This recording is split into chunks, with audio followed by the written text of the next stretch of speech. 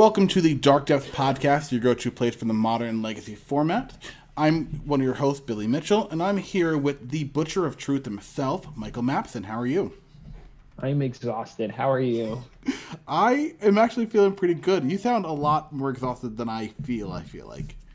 This is backwards. Usually you're the one who's saying you're tired. I know, just one of those days. I think on the inside I'm drained, but on the outside I'm at least exuding the appearance of energy. So Nice. I am exuding exhaustion on both the inside and outside. oh, So no.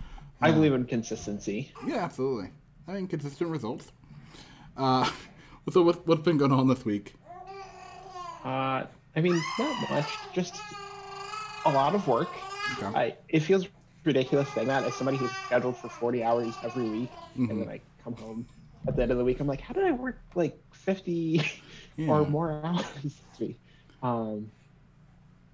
But just a lot of work and a lot of not sleep, and then a lot. I've been playing a lot of Modern this week Oh, cool. and a fair amount of League of Legends. Nice. Have you gotten anybody else into it? I have not, but I mentioned I've been playing with some friends from college, so Cool. that's been pretty cool. What have you been up to this week? We're actually settling on the house tomorrow. So I am, we're just signing last minute stuff and I guess trying to make plans for the next couple days. I also had my birthday this weekend, so this past weekend was just like packed of just going places, talking to people.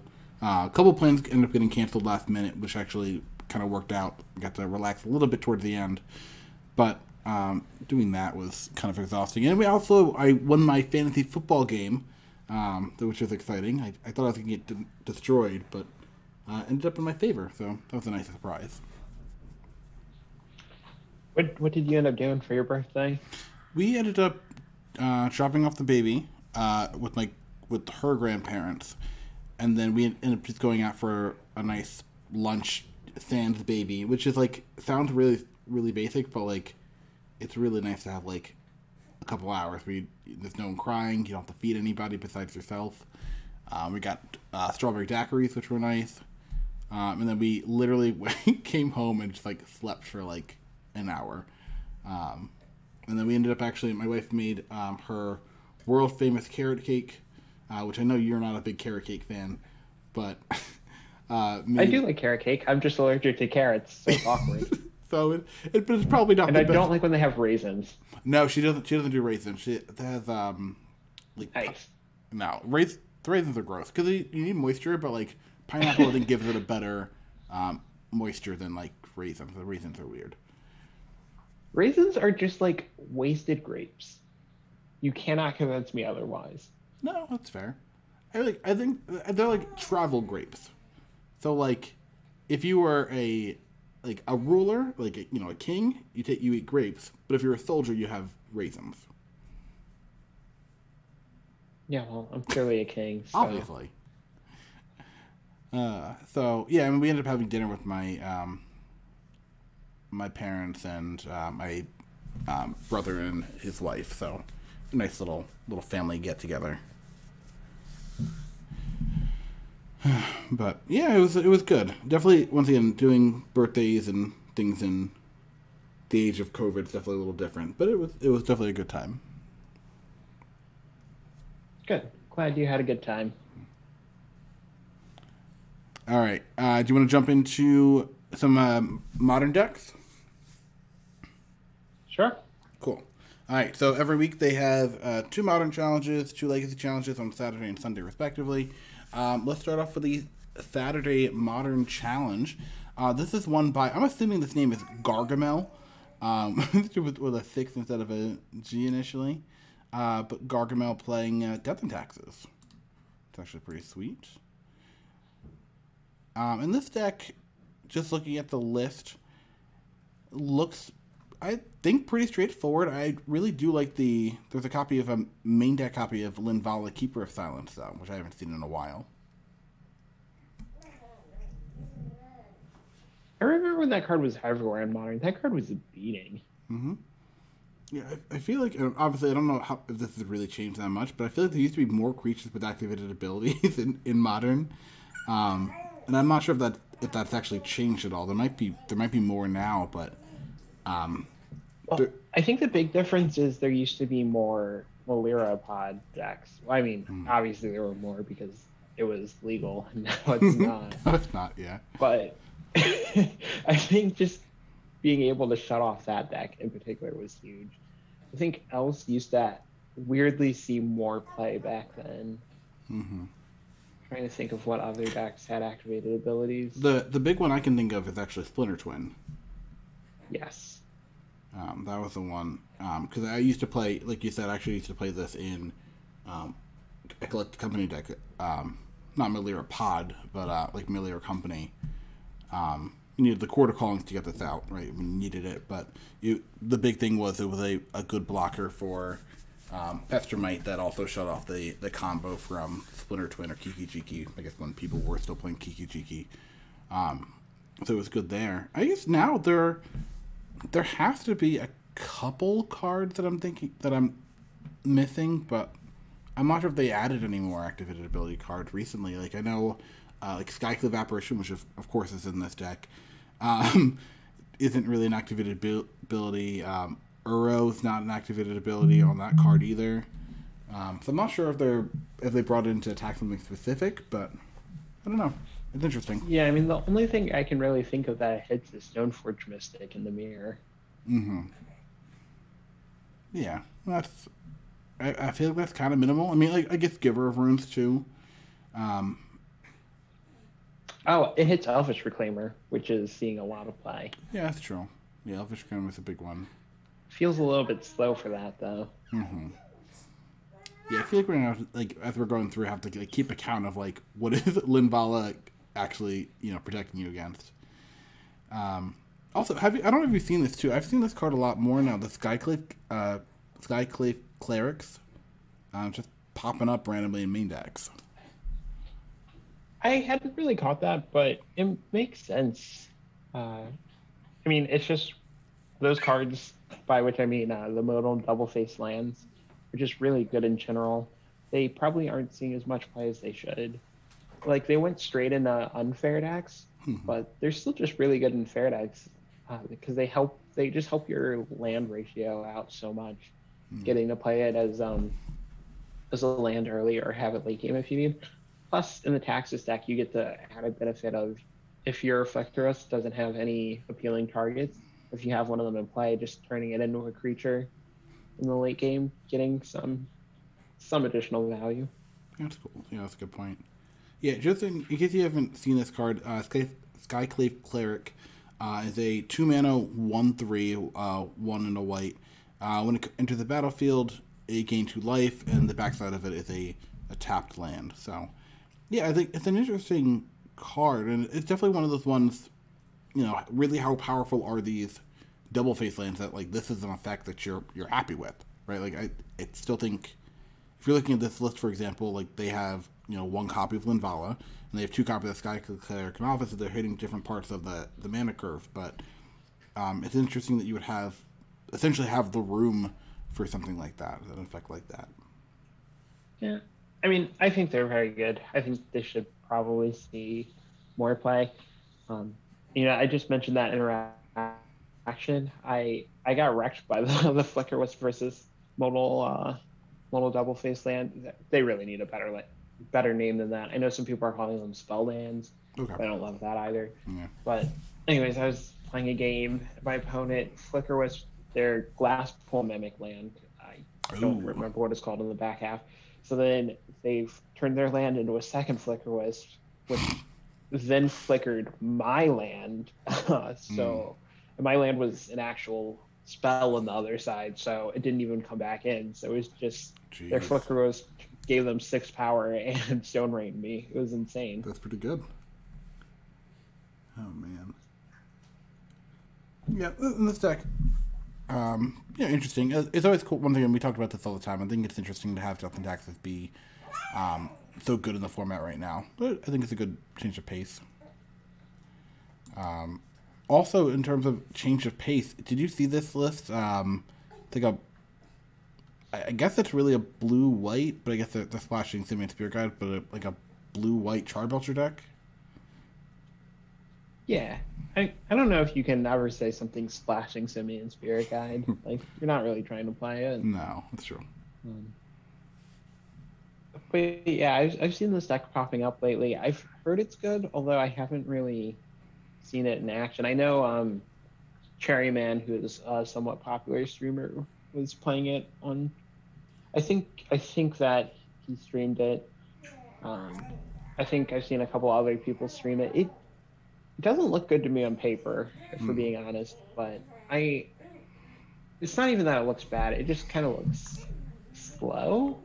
Yeah. But I mean, it's neat. You get to actually play Serum Visions in your combo deck, which is nice. Disrupting Shoal and Disrupting Shoal seems pretty good for protecting your combo. Plus, having Jurari Disruption, which is a land that doesn't see a lot of play, but I feel like it's really good. Mm-hmm. So I get it. And having Teferi to protect your combo is really good. It just feels like it's just so much slower than the other builds, but it's also more resilient, so maybe that's good enough. Yeah, I think Disrupting Shoal, I think all the Shoals, right, in my mind, should be really playable and really good. Obviously, the green one's been seeing, I guess historically, sees the most play.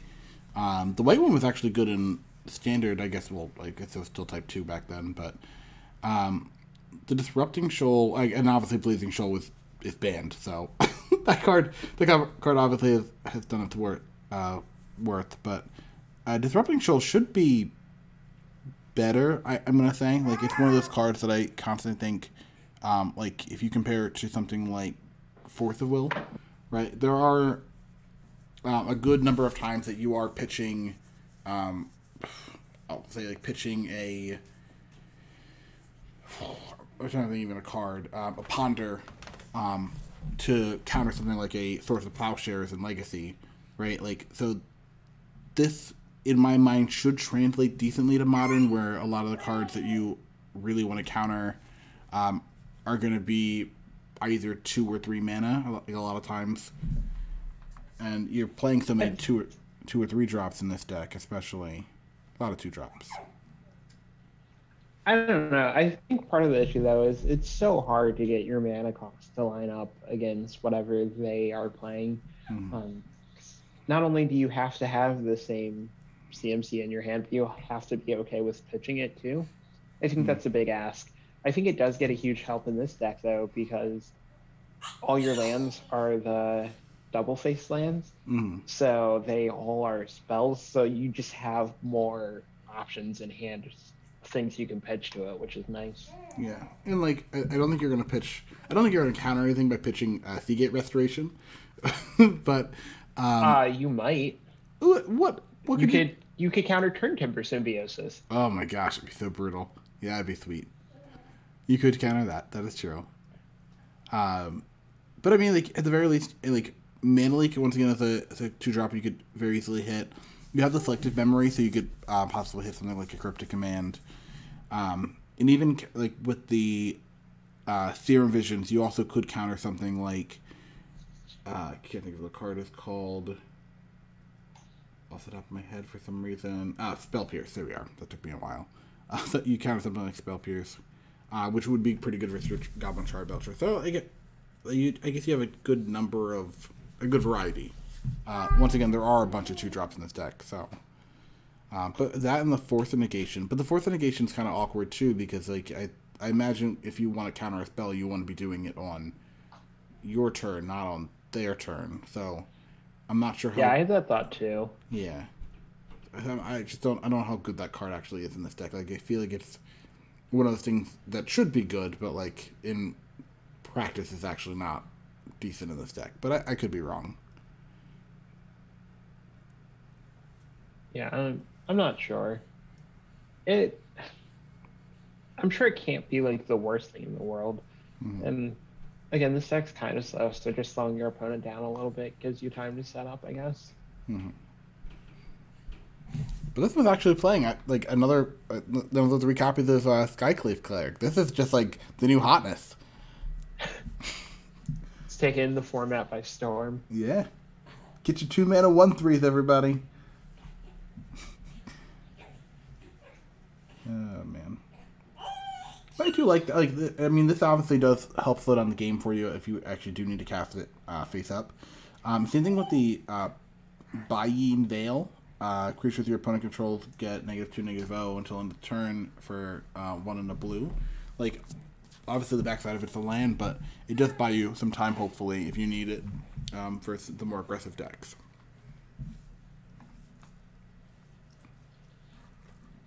Yeah, definitely. Definitely seems like slowing your opponent down is just a very cohesive plan here. I don't know. All right.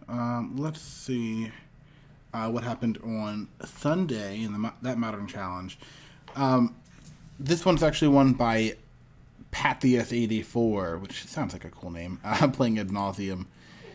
And this deck, nothing super spicy. I mean, as far as this deck goes, copy of Granite Abolisher on the sideboard. Nothing super cool, though.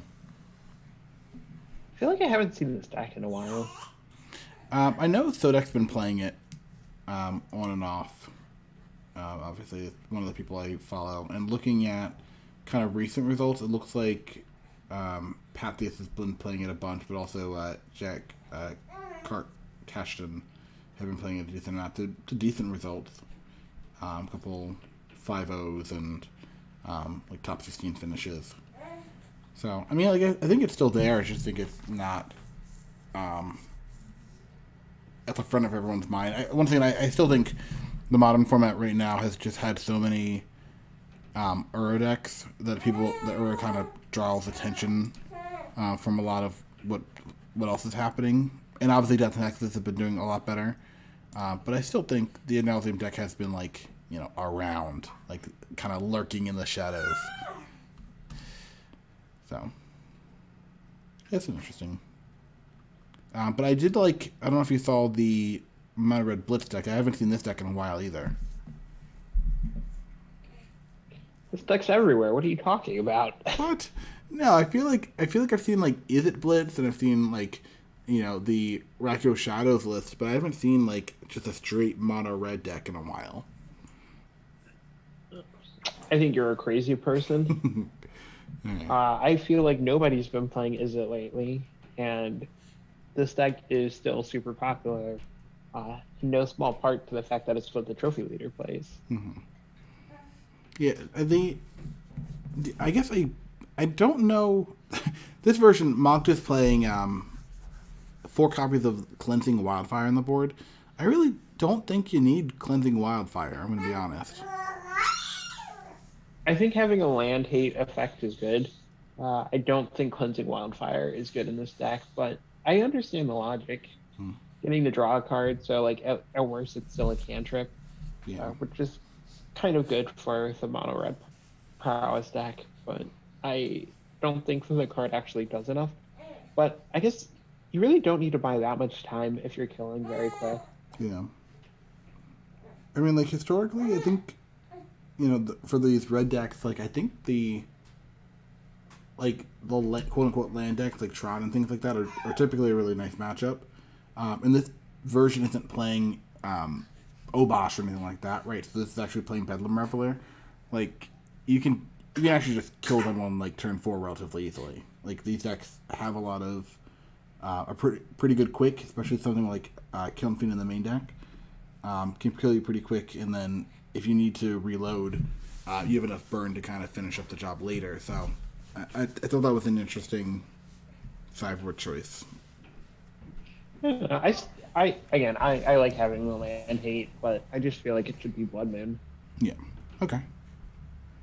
Yeah.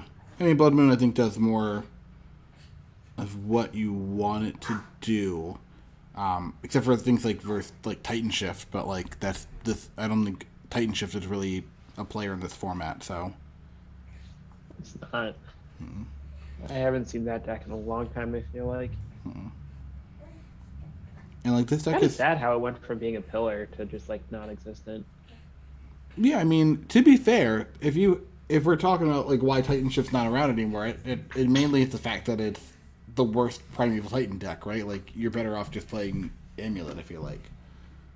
Oh, I mean, I agree, but it's still sad. But like you helped kill it. This is partially your fault. Well, don't make me sound like a bad guy. Fine. If you, Dilks, Ayers, Megalith, all bad guys. It's all bad guys. I'll throw Donegan in there too. I don't know. I don't know if you even played the deck, but he's throwing him in. We'll try. I guess when it comes back, we'll try our best to get it back on shop. I just feel like it's a lot of. So it's just better, obviously better Primeval Titan decks, unfortunately. And I think there's one copy in this list in this top 8, but I think there's like 2 in the next event we're looking at. So, which is I guess always good. I do want to take a second to just appreciate the long-term commitment, devotion, probably a better word, devotion to blue that Shock Trooper has given to Mono Blue Tron. Because I think of like cola, I'm like, oh, it's Coca-Cola. It's obviously Coca-Cola. It's the only cola that I can think of. And I think of root beer, and I'm like, oh, it has to be Barks. And when I think of Mono Blue Tron, the only human being I think of is Shock Trooper. There's no other person who plays this deck as religiously and as stubbornly as Shock Trooper. It's true. I mean, Shock Trooper has to have other challenge top 8s with this deck too, right? I mean, yeah. I mean, like they. Okay.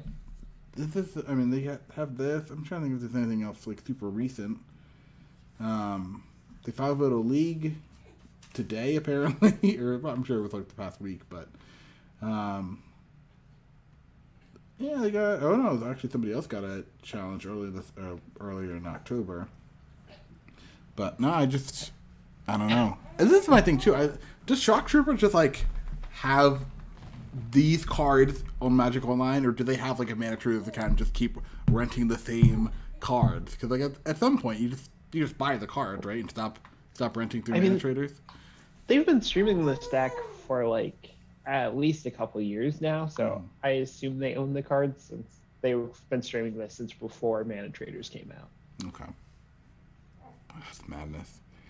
I always think this deck is so cool though. Like when you actually, I hate playing against it. I'm gonna, I guess, throw that out there.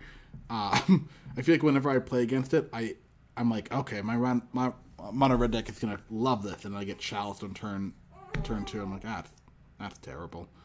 I honestly think Mono Blue Tron is one of the most underplayed decks in the format, and I say that all the time.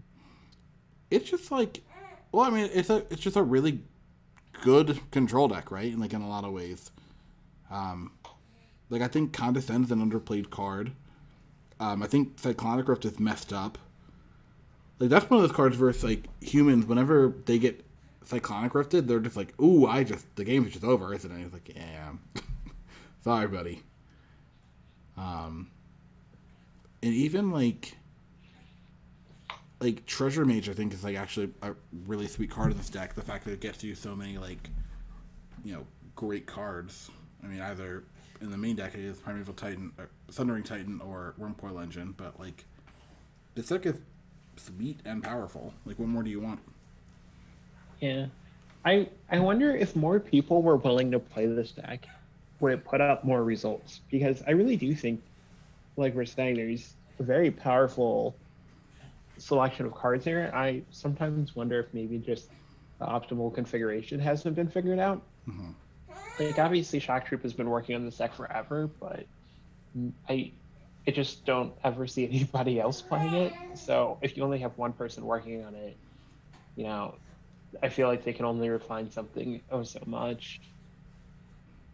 Yeah, and like once again, like I'm assuming that these numbers are intentional and a work of art, but like at the same time, like the 1 Snapcaster 2 Nimble Obstructionist split is like interesting to me. The 2 copies of Dismember, like I'm not sure if that's necessarily actually better than like Pongify, for example. And like they're obviously playing like Mindslaver, and they're playing like two Mindslavers and like one Shark Typhoon. But like, do you really need two Mindslavers to go with your Academy runes? Or like, okay with one because you have the Treasure Mage? Like, you just double your Treasure Mages and have one Mindslaver instead? Like, there are a lot of questions here. Actually, you're probably right. Like, this is probably not the best build, but it's just what they're working with. It'd be interesting to talk to Shock Trooper. I've never actually. Do they actually stream? I know that they used to. I don't think I've seen them streaming recently, so perhaps they've stopped. Okay. Maybe we'll have to hunt down Shock Trooper. Shock Trooper, if you're listening, please email the show at darkdepthpod@gmail.com so we can get your opinions on this deck. Maybe I'll throw this through a league too, because it's not expensive. It's 115 ticks. Like, this deck is definitely playable. All right. And also too, they have your favorite card in the sideboard, Confounded Conundrum. They're also playing like Trinosphere and Crucible of Worlds. Like, this deck seems pretty sweet. Yeah, I mean, I don't know if sweet's the word I'd use for it. Annoying. Frustrating. These are words I would use, but teach their own. Yeah. They also do have 2 copies of Leyline of Sanctity in the board, which I'm pretty sure you can cast if you go Talisman of Progress into... Ooh, man. They have the pathway, don't they? The blue-white one? No, the Clearwater is the blue-black one. Never mind. Can't cast it. Can't. Gemstone Caverns, if you have that on turn. Yeah, that's true. But, like, yeah, it's just interesting. And we were talking about this before. Like, if you can actually cast your Leyline, it makes more sense to have less of them.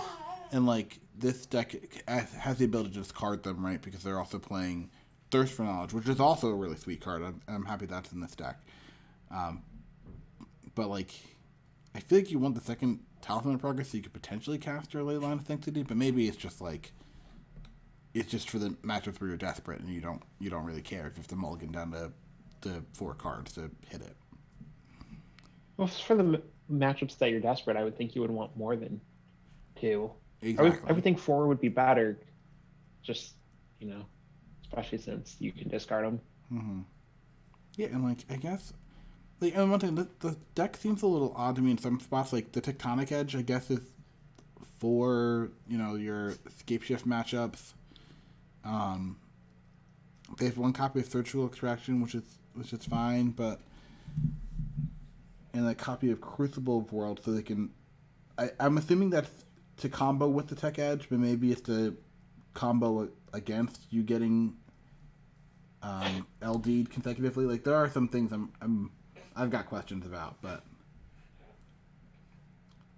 yeah, I mean, I'm not even gonna pretend to understand. This just isn't the deck for me. Yeah, you say that, honestly, you say that now, and like, I can imagine you finally get to untap with 7 mana and you cast that Wormcoil Engine for the first time. And you're like, oh, this is it. I found it. I've played Tron before. I've played this deck before. Okay. Have you gotten to Condescend Something for 7? Sorry, what was that? Sorry. Have you gotten to Condescend Something for 7 yet? I have not gotten to Condescend Something for 7, and I never will. I have played, not this deck, I actually played in standard, like a blue-white control deck. And I did get the Mindslaver somebody, and then I cast a spell on their turn and condescended for 0, and I made them not pay 0, and then I got to scry 2. It was the best day of my life. So, anyways, we should probably move on from this deck. Yeah, for sure. All right, so there's also a Modern PTQ actually this weekend too. So congratulations to Burn the Stories playing a full color Uro list, which it's 4-color Uro in Modern. we actually talked about this list uh, all the time. It's nothing crazy. Omnath and Uro and Planeswalkers and fun stuff like that. There also are 2 copies of Amulet Titan decks in the top 8 too. One by Freed Mania, another one by Enuixid, I guess. You're actually playing this latter list, right? Yeah, so I'm in the middle of a league with this list right now. It's going okay. So, unless pun not intended, unless I'm mistaken, this is the person who goes by the Twitch handle Mistaken, and I have been I have been playing this list. I was told that the Amulet matchup against 4-color is not good, but I was told that the Uros make the matchup much better. Mistaken has said they are on a 94% win rate over their last 85 games with this deck. That's absurd. Which, yeah, those are very good numbers. I think they got like 2 more trophies yesterday and like 2 trophies the day before. Just every day I feel like they're like, I'm 9-1, I'm 10-0, I'm 8-2. So this is, obviously one of my favorite decks, but it is not great against, it's supposedly not great against the deck that is most popular right now. But if that matchup is fixed, then this is something I am interested in playing. So this deck is interesting. It's playing 2 copies of Uro. It's got a main deck copy of Primal Command, and then 1 copy of Turntimber Symbiosis. So Uro, I guess, I'm not familiar with seeing it in this deck. Does it have the same kind of effect where it's just ramping, kind of bridging you to like a Primeval Titan, I guess? Yeah, it's also another threat you can play. I mean, obviously, it's seen play on and off since it's come out in this deck. It's pretty good. I mean, your green and blue are obviously the colors you're heaviest in anyways. Mm-hmm. Also, really nice is it's a giant, which you're already naming giant for your Cavernous Souls so that you can play your Primeval Titans. Yeah. But when you are escaping Uro, you're still casting it. So you can escape it uncounterable with Cavern, which is really nice. That's cool. It's just another good threat, and obviously it's good against control decks because you can keep bringing it back. It doesn't matter as much if it gets countered. It's very good for your grindy matchups, and since there are so many aggressive decks right now with Red Black Shadow and Mono Red Prowess, gaining 3 life is not trivial. It also it's a good follow-up to Arboreal Grazer also, which is a very minor thing, but the Curvin Amulet can be awkward, and like having Arboreal Grazer on 1 and then having your follow-up be Explored just like doesn't always make sense. So it's nice actually having more 3-drops. Not that you were short on 3-drops with Azusa and Dryad anyways, but having more still just makes me feel better. Yeah, it never hurts. Okay. Yeah, it seems interesting. So yeah, tell me how the rest of this league definitely goes. Because one thing, I got my little taste of Amulet before. So if there's a decent list, I would definitely play it. I mean, Amulet's a wonderful thing, and I kind of don't want to tell people to play it because the mirrors are horrendous. But I also want other people to experience the same joy I experience. Yeah, this deck is interesting. Because we were talking before about Turntimber Symbiosis, and like that was a card you were saying people were like considering being like 3 or 4 of, and it's interesting they only play 1 of in this list. Yeah, I have played it as a 4 of in the past. It's been really good. I'm not sure how they arrived at 1. I think it's just they had to cut some number to facilitate Uro, which does make sense to me. And if you think Uro is that good, it makes sense cutting down. I'm kind of surprised that the Primal Command is in a second Turntimber Symbiosis. Also, I've always historically been low on Primal Command, so maybe that's just a me thing. I know it's really good against Shadow, and it can be good against Control. I don't know. This is going to sound really dumb. I just want it to be an instant. The fact that it's not an instant drives me nuts. Well, to be fair, I feel like if it was an instant, it would be like it would have cost 1 green mana, and obviously there would be a lot of issues. No, I'm kidding. Yeah, the Primal Command. I mean, like I feel like it does so many like messed up things. If it's an instant, like I don't want you to put a like non-creature permanent on top of my deck like an instant speed. That seems brutal. Even like especially versus like something like Dredge, like being able to shuffle their library back in their graveyard is bad enough. But like if you're doing it with a bunch of triggers in the stack, from something like Creeping Chill or like Prize Amalgam, like that's like a little harsh. So what you're saying is you agree it should be an instant. no, I think it would definitely need to cost more. I think it would probably end up costing like 6 maybe as an instant. It would just be really nice if I could do stuff like in return I see my opponent has 4 mana up, so bounce one of their lands, so now they don't have Cryptic Command mana going into my turn. I've never liked tutoring something at sorcery speed. That's always made me feel weird.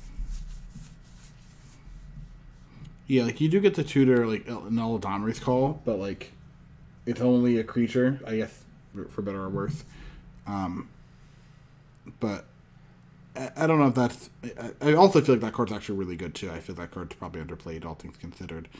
But the Primal Command searching for a creature. I mean, obviously you still have to reveal the card, but I think because it's stapled onto another effect, being able to tutor for a creature plus, like I think if you say Primal Command is searching for a creature is worth 2 mana, then you're saying 7 life is 3 mana, or putting a creature on top of the library is 3 mana, and actually kind of matches up with something like Tidal Eddy, and being able to shuffle their graveyard in, which is like kind of like a Gaia's Blessing, right? Like that's also probably worth 3-ish mana, I guess, modern standard. So that seems about right. Nah. All right.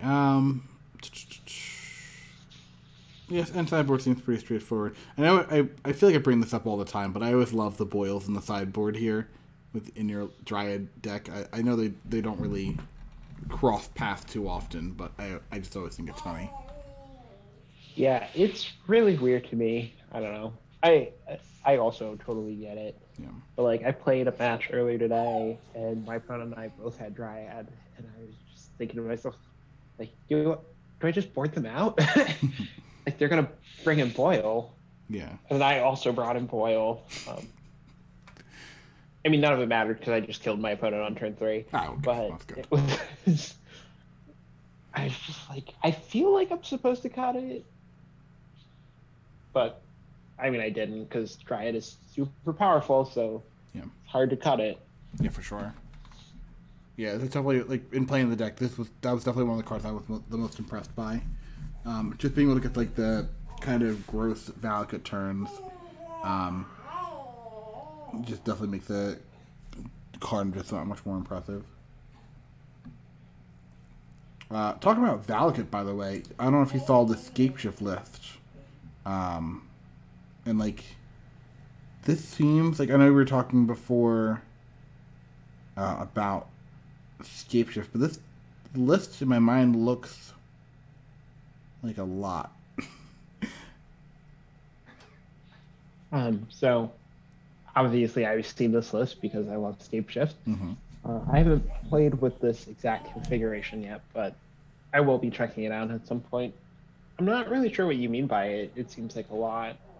I just, one thing, like, I know Scapeshift is like at its heart like a control combo deck, right? Like it's kind of like Splinter Twin was.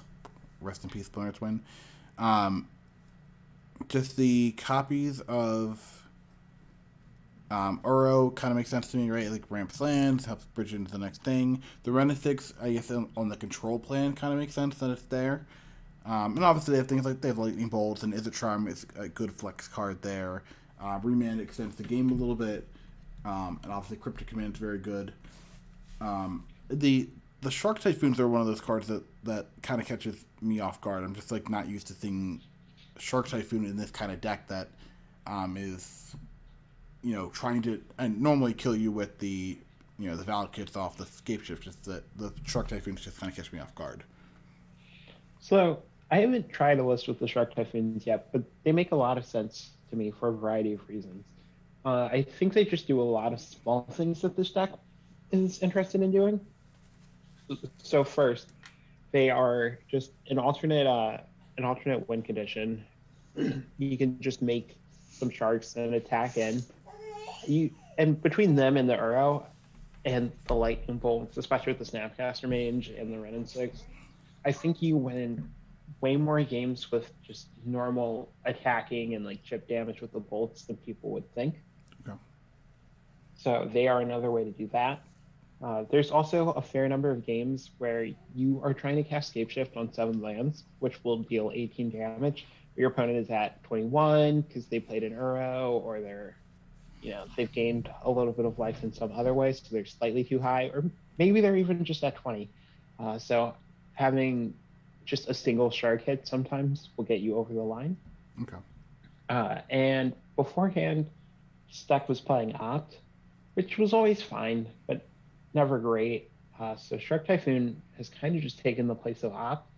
And early game, they're comparable. Opt is obviously going to be better on like turns 1 through probably 3-ish.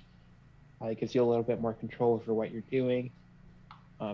But Shark Typhoon isn't that much worse. They're both still just a cantrip. They both fuel your Uro. But late game, Shark Typhoon, I think making the body is just much more relevant than having slightly better card selection. So I think the Shark Typhoon really just kind of fills in a lot of roles that this deck kind of wants. I don't necessarily know if it's the best at doing any of them, but it makes sense to me on the surface at least. It's just like I go to like role player in this deck. Yeah. Also, I don't know if you've ever just resolved a Shark Typhoon and sat there, but it's very hard to lose when you have a Shark Typhoon to play. Yeah. In Standard, I got to Shark Typhoon and then Shark Typhoon. I won that game, I'm pretty sure. It's just one thing, you get to go wide so easily. But I mean, like, yeah, you're right. There definitely are some games where you can make a 3/3 shark in a turn. Your opponent can't counter it, and you just end up getting in for like 9 or 12 points of damage before they have to deal with it. So that definitely makes sense in this deck. There was, I want to say one of the games I was watching, because you were playing a Scape Shift deck this past week, but there was definitely a game I think you had where you could deal, like, I think they were like 19 or something like that, but it's just like that extra like point or two. It's like, well, I guess I have to wait to get one more land so I can get them with double Valak hit instead of being able to just hit them with one. So I definitely see that actually is a really good point. It does account for an extra 1 or 2 points when you need it. Yeah, and then also there were games where like my opponents would go very low on life total just because once they're under 18, some people figure it doesn't matter, so they'll go down to 9. And at that point, it's very easy to kill them, especially when you still have free mans or cryptic commands or force negations to back it up. Okay, can you help me with this mystery? We've got some pretty dope cards on the sideboard, but we are rocking one copy of Gaia's Blessing. Are we really that concerned about Blue-Black Mill that we're playing Gaia's Blessing here? Yeah, I mean, that's one of those decks where once you stop respecting it, it's very terrifying. That being said, personally, out of this deck, I just wouldn't even bother. That matchup is atrocious. That matchup will be atrocious even with a copy of Gaia's Blessing, because if they just surgical your Valakut, you're in pretty rough shape.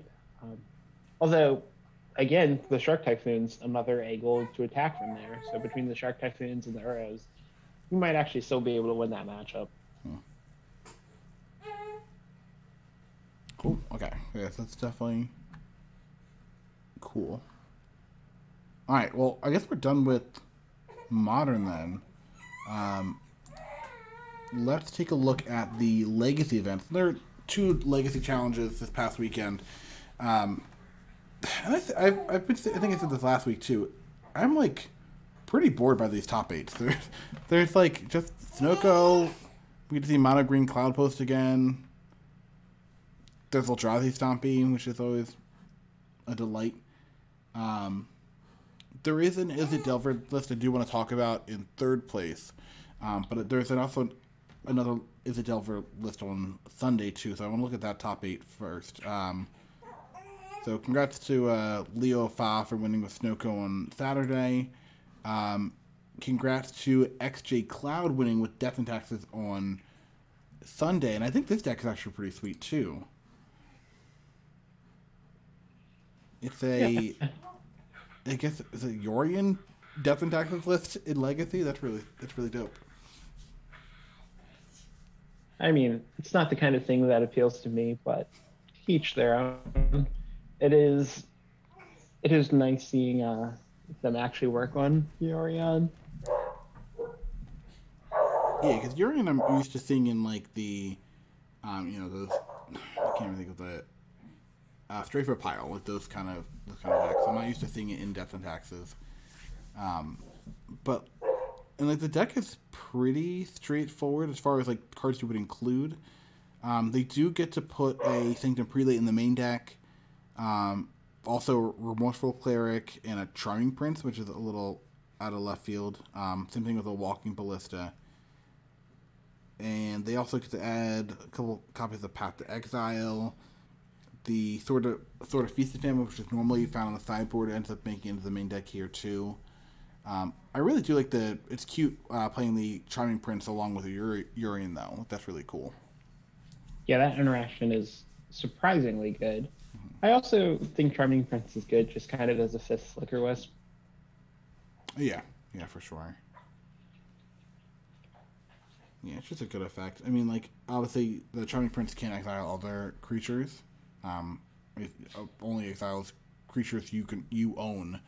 But it still is a really cool effect, and being able to blink all the come into play effects that you have at Death and Taxes. It's always useful. And once again, like the I think Yorion in this archetype just... Sorry. No, go ahead. I was just going to say, I think Yorion in this archetype just makes a lot of sense.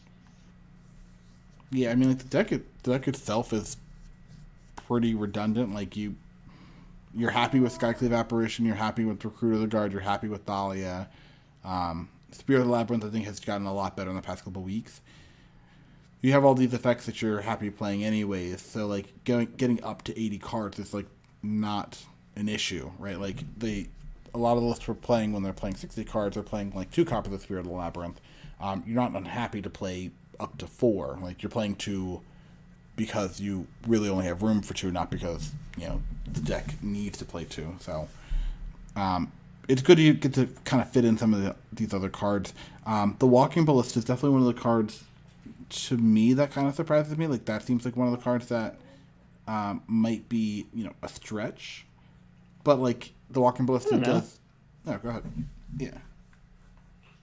I've seen it in 60 card versions of the deck before, and I don't know that it's something you want to draw a lot, but when you just have 1 copy out of 80 cards and you have 4 Recruiter of the cards to find it up, I think it just makes sense as durable removal. Yeah, I can see that. Yeah, it's just like it's a good additional effect if you have the room for it, and this deck definitely has the room for it. The one thing I think is funny, and we talked about this a little earlier, like you have 80 cards, you can play whatever you want. You know, the world's your oyster, and like I'm still gonna play 1 copy of Phyrexian Revoker, right? And like it's interesting that you would live in a world where like 1 Revoker is still like the appropriate amount with in 80 cards. Like I think that's just interesting. Do you think that is more to do with the weakness of Phyrexian Revoker or the strength of Skyclave Apparition? I think it has to do with the strength. Solving a lot of the problems that Phyrexian Revoker used to solve. I think it's the strength of Apparition. I mean, like, and in the league I did play with Death and Taxes. Once again, like cards that I would want to shut off. Like I got to exile Jite, got to exile an Oko. Like I exiled a lot of Okos. But like those are the cards I actually care about, and they just get answered automatically anyways with Skyclave Apparition. So, and once again, because you can blink it so easily with Flicker Wisp, and this deck with Urian and Charming Prince, like, I'm actually not even sure why the Revoker's in the deck at this point. Like, it's 2 mana, I guess it's the big advantage, but It stops LED. I mean, so does Skyclave Apparition. I mean, I guess it proactively stops it, right? So I guess that would be maybe a little better. I think it's a lot better. Mm-hmm. So maybe that's it, but like, I do think that's interesting that we eventually just kind of not gave up, but like I was saying before, there was a point in time where like you playing 3 or 4 Revokers was like kind of expected. Now it's just interesting we're down to just playing 1.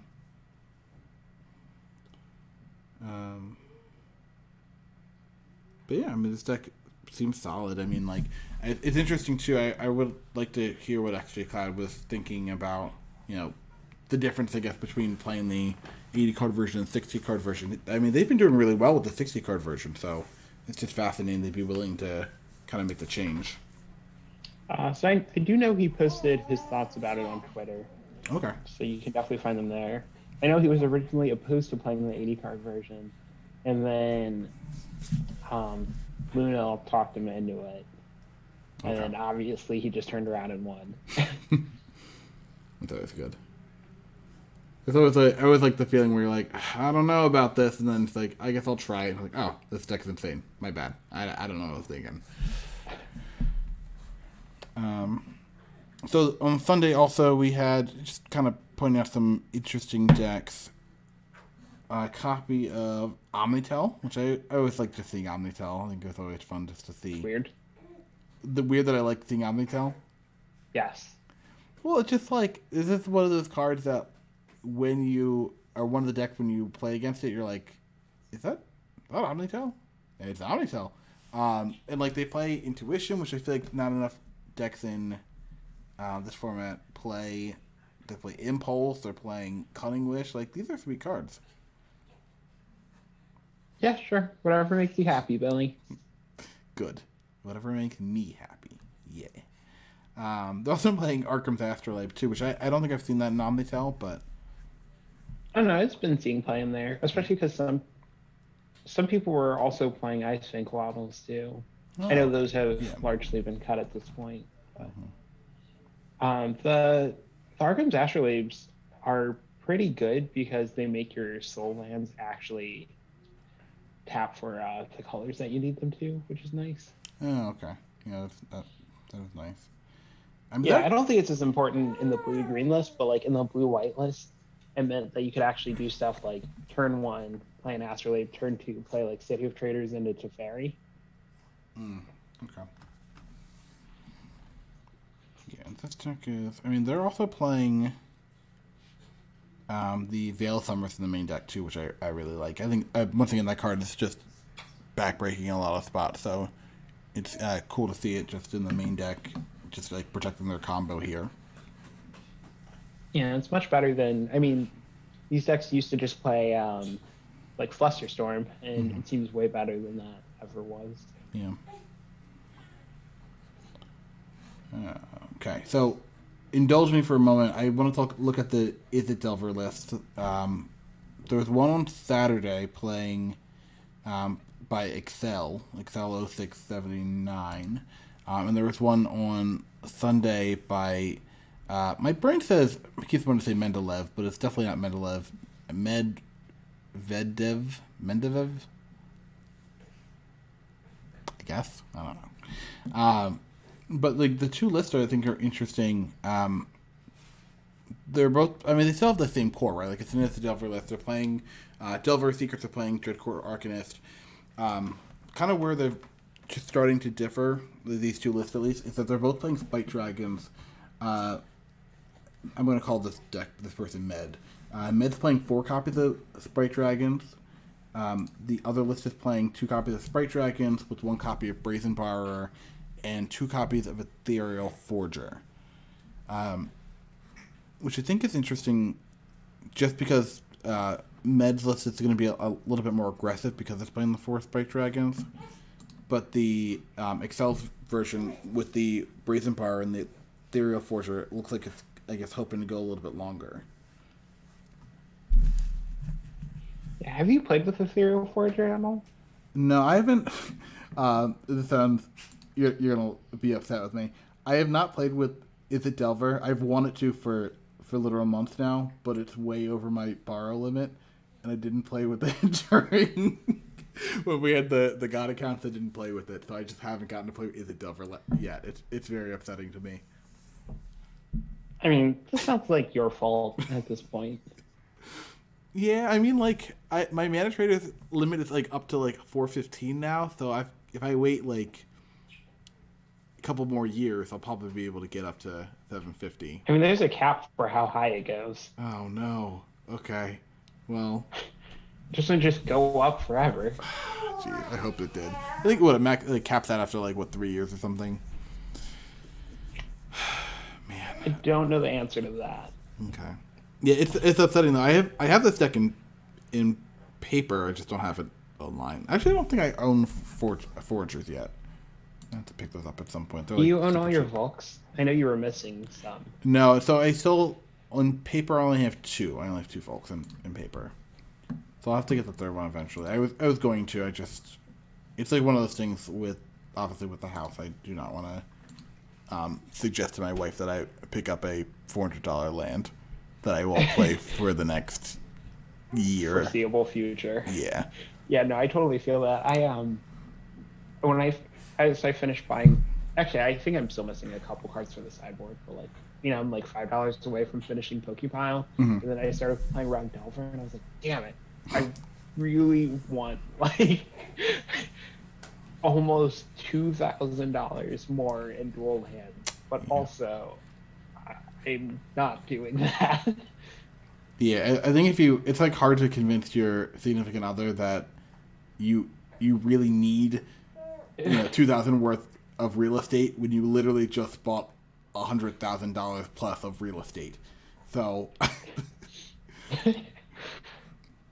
but yeah, so I definitely want to try this list, the Excel list out, just because I always think, and this is my opinion at least, I like the aggressive versions, like Med's playing, like they're playing the Force Bright Dragons, 4 lightning bolts and 3 chain lightnings, copy of Pyroblast in the main, which I think is just good.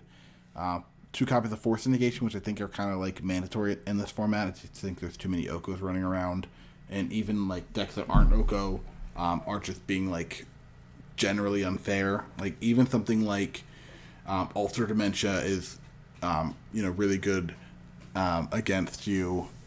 Something like obviously Goblin Charbelcher has seen an uptake, and all the Storm decks have been really popular. So I think the 2 Force Negation is kind of mandatory. And I do like the idea of trying to get your opponent dead, and I think this deck does a good job of that.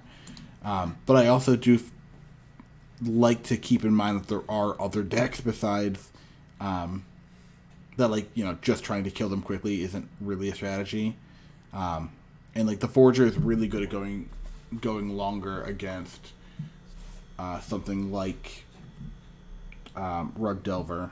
Like, I think that's one of those cards that being able to kind of buy back a bunch of removal spells is very valuable. Being able to buy back a Pyroblast actually from Ethereal Forger is like super good. Like being able to like kill a Delver early, and then being able to like buy it back to counter a Oko later in the game is like super good. And I always like having access to someone like Spell Pierce, and like you still have all the same removal. The Stifle seems a little awkward though. I don't really like. I think we've had this discussion before too. I don't really like Stifle as a one of. Like I think if you're gonna play Stifle, you play 4. You play 0. One of the nice things about a one of Stifle though is sometimes when you show it, your opponents just play awkwardly for the rest of the game. You don't even need to have more. Yeah, that's true. Yeah, it definitely is one of those cards that puts people on tilt. It's like I don't want tilt, but I guess I'm like just like high alert. It's like the first time we like playing against Storm, and and I think I meant to talk about this last week with like when they used to play Dread of Night.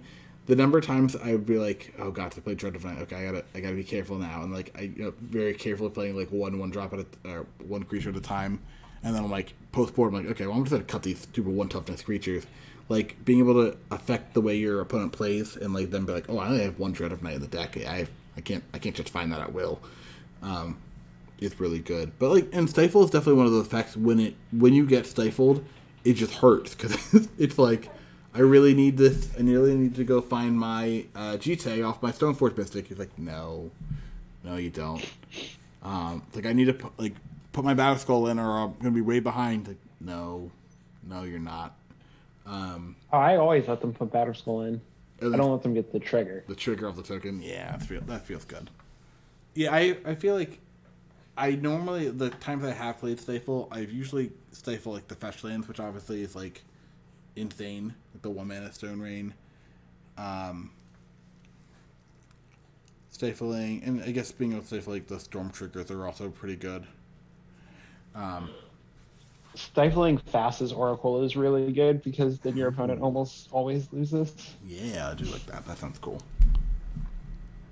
So yeah, maybe that's like, well, I mean, obviously, I'm never playing this deck because my mana traders limit will never go this high, but I definitely do want to try out the Foragers sometime soon. Hopefully it's not in paper the first time I get to play it, just because that's a long ways away. But I do think this deck. I always think Blue-Red Delver is just one of my favorite decks to play in general. So I do definitely want to try this at some point. I do want to point this out too. I like playing Surgical Extraction. Like I think Excel's playing 2 copies in their list. Medivh is playing 4 copies of Surgical Extraction. I feel like that's too much. 4 copies is aggressive. Yeah. Like if you're looking at their list, they're playing 2 copies of Blazing Volley, 3 copies of Pyroblast. 4 Surgical, 1 Null Rod, 1 Blood Moon, 2 Force Negations, and 2 Submerge. And I'm actually okay. I like Submerge. I'm always a big fan of Submerge. I love Null Rod. That's one of my favorite sideboard cards for Izzet Delver. And like I feel like I don't know if you want to go up to 4 Pyroblast though. Like I feel like at some point you just play like the first like Reb instead, just for diversity, but maybe I'm wrong. So I think the reason to maximize Pyroblast is because it works as Sprite Dragon, whereas Red Elemental Blast does not. I mean, obviously Red Elemental Blast makes your Sprite Dragon bigger. Yeah. But you can't just cast it without having a target that it will actually affect. Whereas Pyroblast, you could target it with planes. Yeah, that's true. But I mean, like you're not bringing in Pyroblast out of the board for your. I guess they could still be playing blue cards and be playing planes. Like it could be versus like Miracles or something like that. Okay. Great. Or also you could just reach a point where the board is empty, other than your Sprite Dragon, and if you are able to cast 1 spell, then you have lethal. Mm-hmm. You know, if you're just sitting there looking at a Red Elemental Blast, and you can't cast it, and then your opponent untaps and has a Swords to Plowshares, like how mad are you? Yeah, that's true. Okay, so I think I don't know. I feel like in like looking at Excel's list, like they're playing things like copies of Flusterstorm. Like I like Flusterstorm. I love a Braid actually too. They're playing 2 copies of Braid in Excel's list, and I think having the option to have a little bit of like heavy removal as well as artifact removal is super huge. Narset Parter Veils I haven't been a big fan of, but like I do understand the appeal there. I just feel like playing 4 copies of Surgical Extraction is kind of limiting you to what you could be effective against. So maybe that's something to reconsider too. Yeah, well, maybe that's just their plan for beating Ura, though. And just like Surgical Extraction. Yeah, I guess definitely an option. 4 does still seem like a lot, but... Mm-hmm. Yeah, I mean, I think at that point you just could consider playing like the first Tormod's Crypt or like the first oh, I can't remember what it's called, Soul Guide Lantern. Like at that point, like if that's really what you're concerned about, but like obviously it does not have the same synergy with your creature suite, and maybe that's why they're trying to do that. I guess it's still actually a synergy with the Break Dragon, but not with Arcanist or Delver of Secrets. But like if you're really that scared of Uro, I would just consider playing one of those cards instead. But all right, that was a lot of stuff. Let's move on from here then. All right, so we got coming up this weekend, unless I'm mistaken, we have the showcase challenges, right? Yep. Awesome. So can you actually play in both of them, or you can only play in one? Okay, so last week I incorrectly said that I would be playing in both. I mean, there's still time for it to be correct, but I was mistaken about how many QPs they cost. I thought they cost 30, and they cost 40. So I am in between being able to play in 1 and 2. It's hard, because the easiest way to get QPs is to play in prelims, but the prelim schedule does not line up very well for me. The only formats so I like to play limited too, but effectively I only play Modern and Legacy on Moto. And the way the prelim times are scheduled, I can only play in 1 Legacy prelim a week and 0 Modern prelims. Oh. So I have only played in a handful of prelims, and I have gone 3-2 in all of them, except for one that I played on basically no sleep and just crashed and burned. Oh, no. Yeah, I played very poor. No. So I'm possibly going to be able to play in a prelim tomorrow, which is unusual for me. And I think I can play in a Pioneer one on Friday if there's any decks in that format that look fun to me. So if I can go 4-1 or 5-0 in one of those, then I will play in both showcase challenges. Fortunately for me, outside of the showcase challenges, Team Lotus Box is running, specifically Anurag, but all of Team Lotus Box and Dice City are partnering to run a Legacy 1K on Moto on Sunday.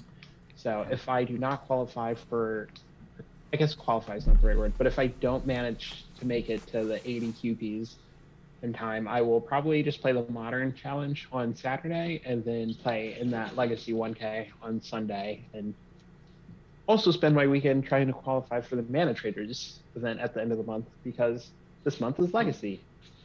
Which is awesome. This last month was like standard, and I was like, oh, I don't want to do that. But like Legacy, I'm on board for. I'm excited for that. Yeah, although I don't think I can play in the event if that happens. Are you like busy that weekend? So my schedule at work gets made 3 weeks in advance for associates and a month in advance for managers. And this month, they're holding. So I knew it was going to be Legacy, so I took off for the last weekend of the month. Okay. But then they announced that it's not the last weekend of the month this month, which is the first time that they have not. This is going to be the first time they've done it in the second to last weekend. Oh, jeez. So I'm pretty sure I requested off the wrong weekend. But it's not going to stop me from trying to qualify and possibly just playing on 0 sleep and being 3-1s for some opponents. Oh, man. I guess the fourth weekend is like a couple days after Thanksgiving, so I guess they moved it up a week to make it easier, make it better for people. Yeah, I'm not sure. Maybe that's what it is. All I know is it actually made it worse for me. Yeah. Darn Mana Traders being convenient and having competitive prices for their lens. I still want that sponsorship, by the way. If anyone's from Mana Traders, you hit us up, because I would love to get a sponsored account from you. But okay, so if you are, I guess it does. I'm not sure if this matters for like, I guess going into it, but like, are you planning? If you're planning on playing in the Legacy Showcase Challenge, or if you're planning on playing in you're trying to qualify for the Mana Traders event, are you playing the same deck, or would you play a different deck depending on what you're trying to do? Uh, I would probably play the same deck because that's too much thought to put into it. Okay. If I'm being honest, Yeah. I at this point, based off of how I've been feeling this week and the amount of time I've been able to put into Legacy, I would be playing Depths. I still think, assuming I'm able to get good rest Friday night, like actually be like refreshed by this weekend, I'm probably gonna play the Rug Dover list that has Uros and Sylvan Libraries in the main deck. Okay. For the Mana Traders, since I care slightly less about it, I'm probably just going to play Depths either way because it's more fun for me. Okay. Or I might just hop around. Yeah. What about you? What would you be playing? The last time I played, well, I guess not the last time, because I've played in a couple of the Mana Traders events since then. The last time that I was stressed about trying to qualify, I was trying to play quickly, so that was in Modern. We talked about this on the show. I played Red Black Shadow, and I got 10 matches done in a matter of 2 hours. I'm planning to take a little bit more time. I actually want to try to see if I can hit the leaderboard this time for Legacy, just because I think Legacy is more fun than try to grind. I honestly don't even know what the upside to hitting the leaderboard is. I know it exists, but I'm not familiar with what it is. I think there's prizes if you hit like top 8 on the leaderboard. Like I think it's like significant prizes. I don't know if I can find it actually.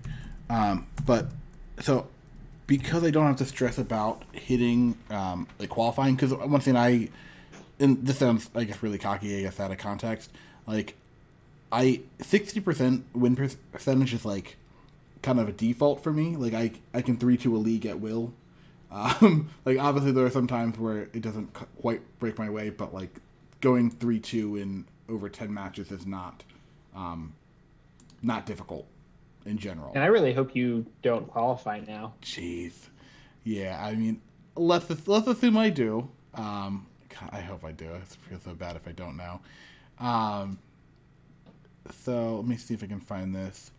Yeah, for the qualifying, non-qualifying. So here we go. Yeah, so qualifier league prize pool. You get $1,000 for first place if you end up hitting that. Top 20 gets $50 store credit. Yeah, that's honestly just not enough incentive for me to play that over leagues, I don't think. I mean, like, well, my thing too is like if I'm going to be playing games anyways, like, it's really just if you can hit like a decent win percentage, like something like because some of the people who are up top are like insane. Like I think the 1 month someone had like an 85% win percentage.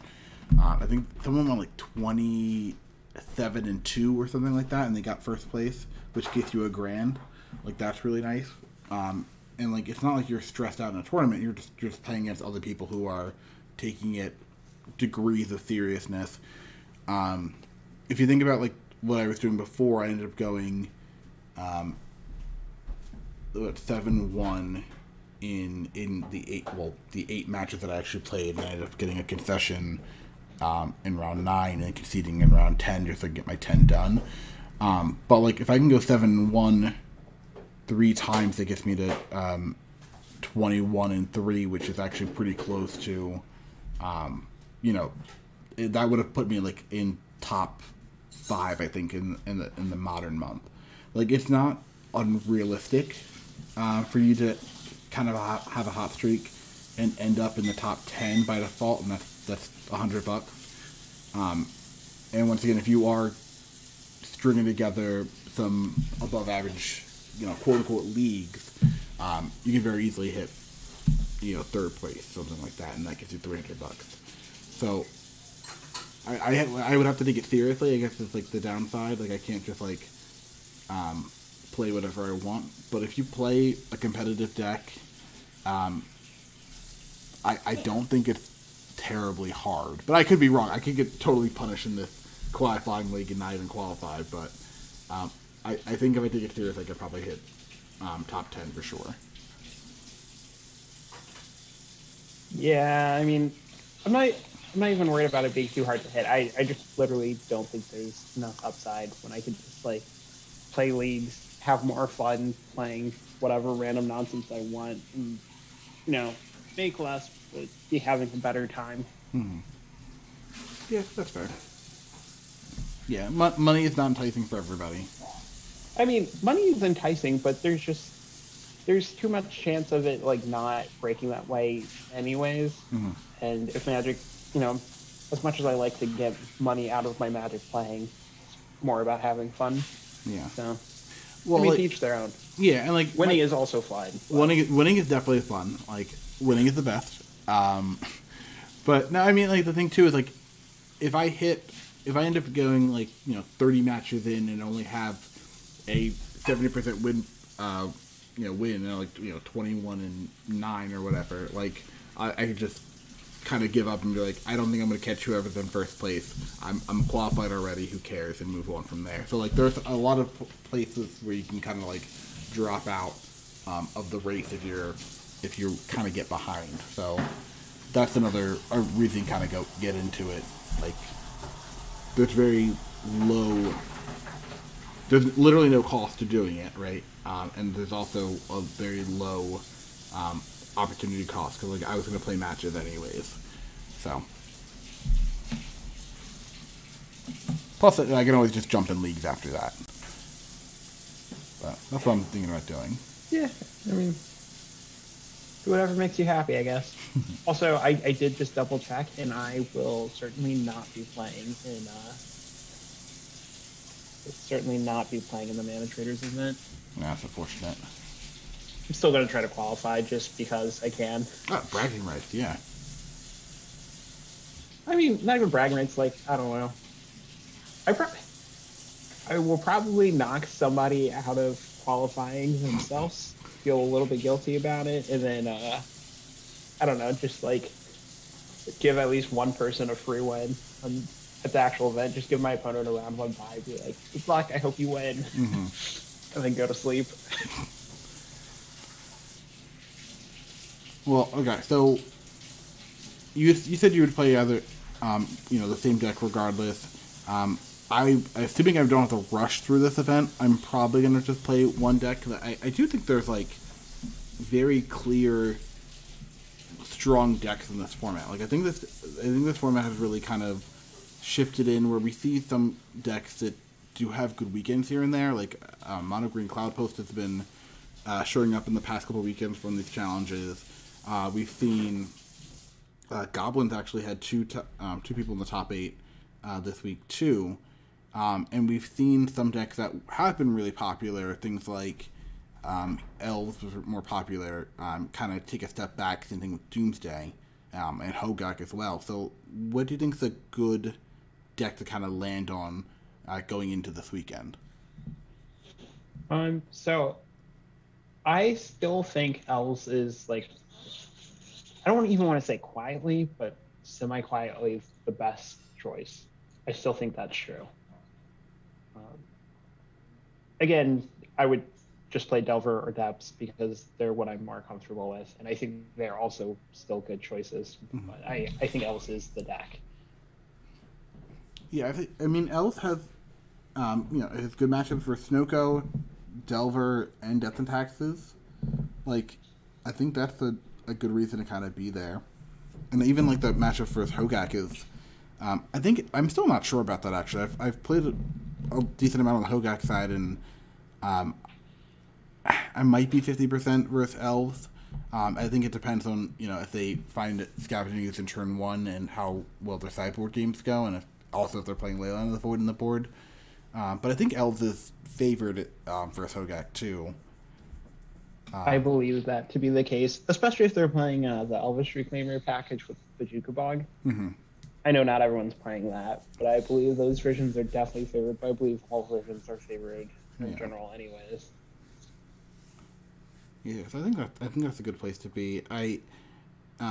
Obviously, like XJ Cloud's been doing really well with Death and Taxes, but I mean there have been a number of other pilots who have been having really strong finishes. So maybe Death and Taxes is actually a good place to be. I always like having Death and Taxes versus something like Temur Delver too. So, if assuming the matchup versus Snoko isn't as bad as I think it is, I don't think it's terrible. I think we talked about Skyclave Apparition being a good counter for Oko, but the matches that I've played as Death and Taxes versus Snoko, I feel like inevitably ended up with my opponent having a Uro that got out of control. So I think unless you can check it with Rest in Peace, I think that's in Snoko's favor. But that's another deck I think might end up being kind of one of the best choices going into the weekend.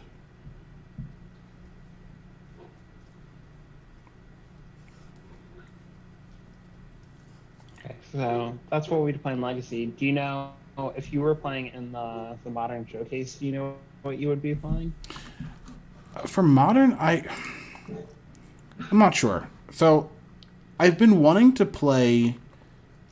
I should have done this before. The Uro decks I think have been so good that like I feel like it's probably wrong not to be playing them. But at the same time, I feel like this format is just so weak to the white decks. Like I think the white decks are in such a good position in the format that I think that's a good place to be. And as far as the white decks are concerned, the most popular decks have been like the green-white. They call them like Eldamri's toolbox decks, but those really heavy creature decks, which we've talked about before. I'm not a big fan of. I don't think you're a huge fan of. I don't really like blue-white control in this format either. I just don't think that's necessarily what you want to be doing. Like I think something aggressive like humans is a great place to be. So I think I would probably end up playing humans if I had my choice. You know, people keep talking about humans. I wonder if Spirits is going to make a comeback anytime soon. It could. I'm trying to think of my Spirits list. I haven't played Spirits in a while. I feel like Spellcaller is pretty good right now, and that deck actually gets to play Skyclave Apparition. Yeah, I think Caleb Gerwald was playing a version that had the Skyclave Apparition, and it's awkward. I don't know. I didn't get to see all of his matches. I only got to see a couple, but the Skyclave Apparition definitely cleans up a lot of messes that I couldn't get out of before. But at the same time, it does make the deck a little less flash centric, right? Because it obviously is a sorcery speed card outside of Collected Company. So maybe like I think it's one of those things that like because of the Spirit, I'm actually not sure if it makes it better. Like I don't think having a 3/3 Skyclave Apparition is great. Like I think having an instant speed one through Rattle Chains is really nice, but I'm not sure about necessarily having it be larger or anything like that. Hexproof obviously is pretty good too. Fair. My current plan is, well, I'm still undecided between a couple things. Green White Company is probably my top choice. Okay. Weirdly enough, I have not been able to play against Uro online. And I know I've talked to you about this because you were going to help me test, but then I ended up being busy that day. Mm-hmm.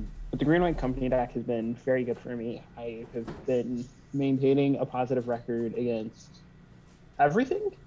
I think everything. Okay. Over like around 10 leagues. But literally just have not played against Uro a single time. So I don't know how that matchup is. I'm not comfortable going into the event without knowing how that matchup is. Yeah. So that is my front runner. I might also just play an Uro pile myself. Probably Scapeshift because even though people tell me I'm wrong, the deck felt very good. It still had a couple small things that I would want to tweak, but I was actually very happy with where my list is basically ended up. And that's one of those decks where it's got a lot of the same benefits as the Uro piles. Like it plays out very similar, but I like the added upside of it gets to actually just in the game against combo decks. Hour of Promise is a very powerful card, but against something like Storm, Like, I don't like the thought that you prolong this game and then you're like, I'm going to play this 5-mana sorcery so that now I have threats with which I can kill you over multiple turns.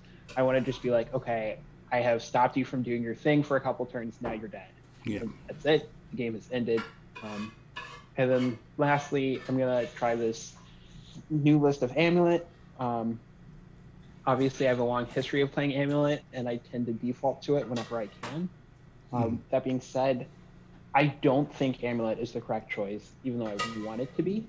And even if it is the correct choice, honestly, I've been playing so little Amulet over the last few months that I'm just out of practice. And even if it is correct, it might not be correct for me, even if it's the deck that I was known for.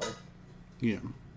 Which is I think that's a good place to be, to like understand when your deck, even if it's, you know, one of your favorite things to do, is not necessarily a good choice right now. That's kind of how I feel about the Rakdos Shadow list. I love that list, because that does a lot of things I really like doing in Modern.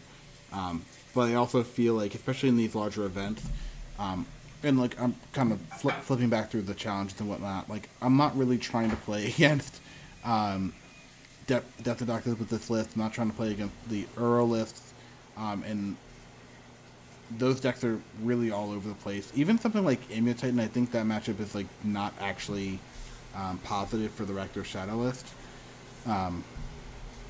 So I really would rather not be there if I don't have to be. And thankfully, I don't have to be. I don't have to play that matchup if I don't want to, right? Just by not playing Rakdos Death Shadow.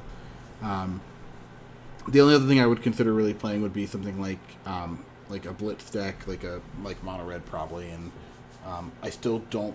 I think the white decks are doing too much, or too prepared for that too. And once again, I don't want to play against Uro playing Mono Red. Like, there's nothing worse than having my Monster Swiftspear get brick walled by an Uro. That just does not end positively. And even too, I don't know if this. I don't know if you've gotten this too. I feel like whenever you play in challenges, like the red green,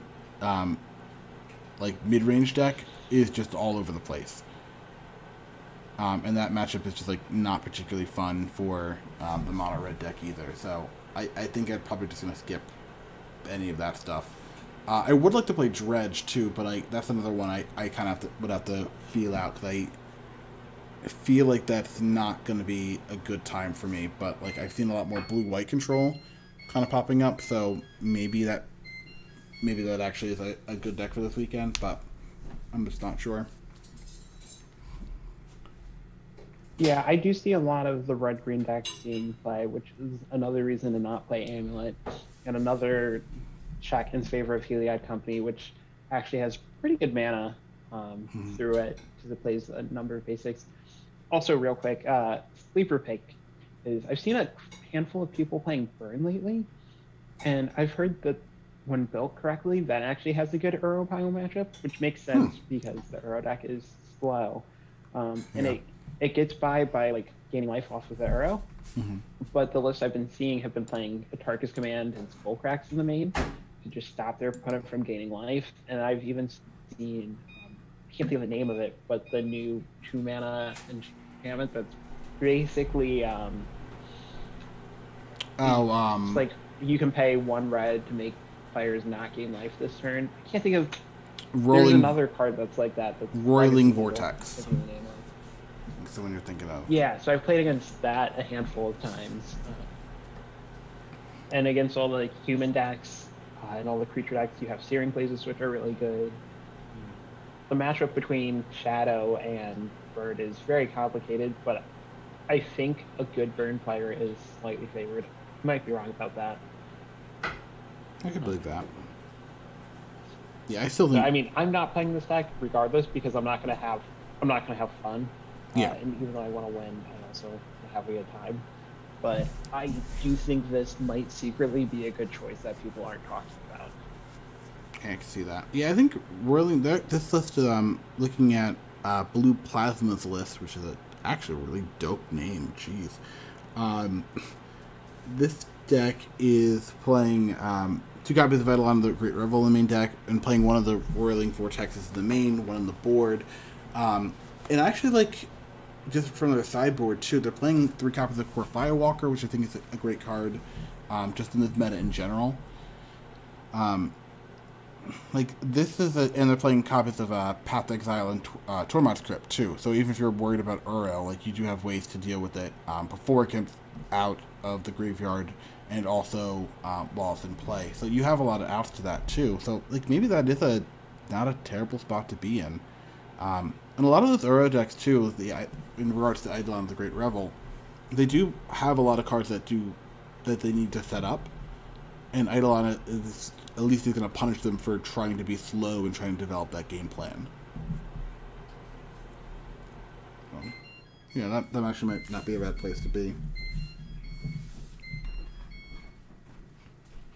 Well, I think I hear your dinner beeping at you in the background, so should we wrap it up? Yeah, for sure. All right, let's... do you have a story this week?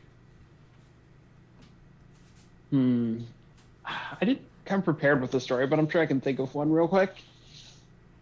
Okay. Well, not much of a story, but we can just PSA. If we could do a PSA. Actually, I have something. I forgot about this. Oh my gosh. It's not actually a story necessarily, but we got a letter. That's exciting. It is. It's actually, so this is our first email from a person. People listen to our show. It's so nice. This is actually from our friend Patrick. So he just said, "Hi guys, I was going to text you that I've been listening to the podcast, but when you mentioned that you haven't gotten any emails, I figured this would work too. Awesome job. It's great to hear you two and your insight on some great formats. Thanks for sharing deck lists, lending decks, reversing slow play warnings, helping receive decks, talking strategy, picking great dinner locations, and just being all around great individuals. Looking forward to going to events together again, Patrick." So thank you for this. And I miss going to events. Oh my gosh, yeah, I miss going to events. I miss Patrick. I haven't seen Patrick since I was gonna say Eternal Weekend last year, but that can't be true, right? Is that actually right? I might have seen him. I don't know. I feel like I've seen him since then. I feel like I have too. I just can't think of when it would have been. But I don't know.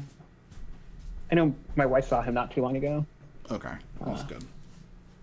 Yeah, I know he just had him and his wife just had a baby too, which is awesome. So, yeah, hopefully I want to get Raleigh and their child together at some point soon. See if they can be best friends. They could be best friends. They could be pen pals. Or he could move up here and they could be best friends in person, but who knows? So yeah, but I was excited. This is not quite a story here, but it was just nice to hear from a good friend, and good to know people are listening to the podcast. Actually, good to know our voice isn't just going into the abyss. All right. Well, let's wrap up. Where can people find you? So you can find me at Expedition Map on Twitter and at Expedition Map on Twitch, where again I will be streaming a lot this weekend. So please watch me, keep me company. Otherwise, I'll be bored and lonely.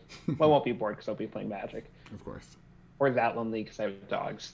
But I would like more company. Yeah. Where can people find you? You can find me on Twitter at BadLuckBandit. You can also find the podcast at depth_podcast. And if you would like to be like Patrick himself, you could also email us at darkdepthspod@gmail.com. And if you have something cool to say, we could read your email on the cast as well. All right, cool. Let's get out of here. I am going to eat dinner. I'll see you next week. See you next week. All right, bye.